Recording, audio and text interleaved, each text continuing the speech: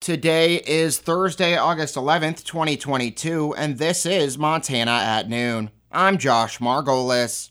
Let's start off with that Weather Command forecast. For the rest of your Thursday, partly cloudy and hazy, highs mid-90s. West winds 5 to 15 miles an hour. Tonight, mostly clear, lows 60 to 65. Northwest winds up to 10. Friday, sunny, highs mid-90s. Northeast winds 5 to 10. Friday night, mostly cloudy, chance of rain showers, slight chance of thunderstorms in the evening, chance of thunderstorms after midnight, lows 60 to 65, east winds 5 to 10, 40% chance of rain. Saturday, partly cloudy, chance of thunderstorms 20%, highs 90 to 95, southeast winds 5 to 15. Saturday night, mostly clear, 20% chance of thunderstorms, lows around 60. Sunday, sunny, highs 90 to 95. Sunday night, mostly clear, lows 55 to 60.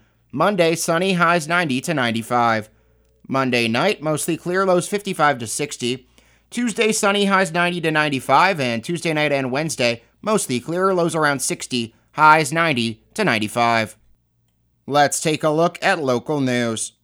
The Havre Public Schools Board of Trustees convened Tuesday evening at Havre Middle School for their regular monthly meeting. The board approved the contract to resurface the track at Havre Middle School. The only bid came from Bynum Sports out of Oregon and is in the amount of $389,135. The district will pay for this project out of their flexibility fund and their interlocal fund, according to Superintendent Craig Mueller. I think the benefit that it provides to the community can't be undersold. It supports not only our student athletes and our programs, but also is a great asset to our community. Mueller says they will now move forward with setting dates for work on the track, which could occur as soon as in a few weeks. The hope is for the project to be completed this fall, weather permitting. The project would not interfere with existing scheduled activities.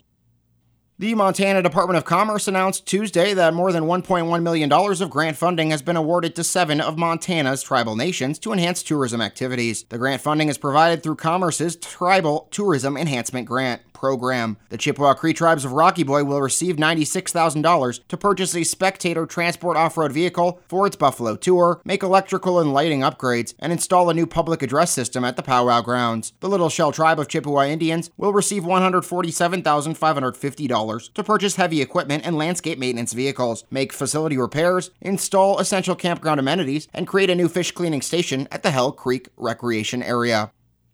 Block Management Area Program information for 2022 is now available online for hunters. Hunters can request their BMA Access Guide online and can print individual BMA property maps and rules at fwp.mt.gov/hunt/access/block management. The website allows hunters to download the Access Guide, up-to-date BMA maps and rules for every individual BMA enrolled in the program. The website will also feature a list of BMAs that are restricted or initially closed due to fire danger. Hunters need to use extreme caution when afield due to dry conditions at this time. Individual BMA property maps and rules are also available at self-serve sign-in boxes or by calling or visiting FWP regional offices. While reservations can't start before August 22nd, some BMA reservation start dates will be scattered throughout the season to better accommodate hunter demands. Turning to state news. Kaiser Health News reports that Montana's health department wants to create a religious exemption from routine vaccinations for children in child care centers and certain foster homes. The Department of Public Health and Human Services is taking comment on the proposed administrative rule changes until September 2nd. One measure would create a religious exemption for child care students and staff who have not been immunized against diseases such as polio, measles, and whooping cough. The other would apply to foster families with children in their homes besides the foster child. The child care measure would also remove an existing requirement that unvaccinated kids stay away from a facility if there's an outbreak there. Health Department officials say the proposals are meant to comply with 2 state laws passed in 2021. Senate Bill 215 prohibits the state from burdening a person's exercise of religion. House Bill 702 bans discrimination based on a person's vaccine status. Health officials say the change also would align child care centers with K-12 school rules. The Department of Public Health and Human Services and Gallatin City County Health Department confirmed a single probable case of monkeypox virus in a Gallatin County adult. Initial testing was completed August 9th at the Montana State Public Health Laboratory, and confirmatory testing will occur next with the Centers for Disease Control and Prevention. Gallatin City County Health Department is performing contact tracing and will communicate with individuals identified as a close contact. The patient did not require hospitalization, and they're isolating at home. This is the second presumed monkeypox case in Montana. A Flathead County resident tested presumptively positive last week.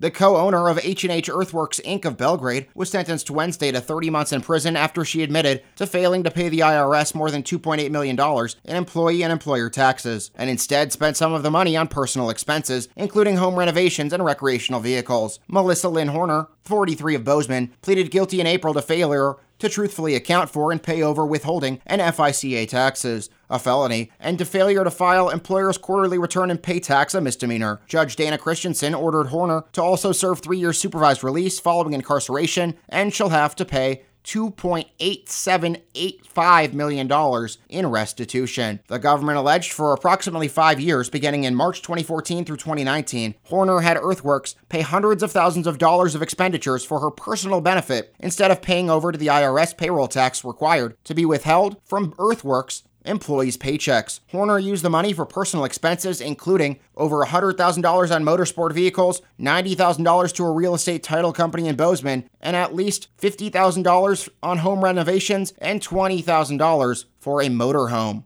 And now taking a look at wheat prices for today. Daily prices per bushel. For Hill County, winter wheat $7.93, spring $8.23, Blaine $7.83 winter, $8.20 spring, Liberty $7.98 winter, $8.25 spring, Choteau $7.93 winter, $8.25 spring, and Phillips $7.78 winter, $8.15 spring. Now taking a look at funeral notices for today.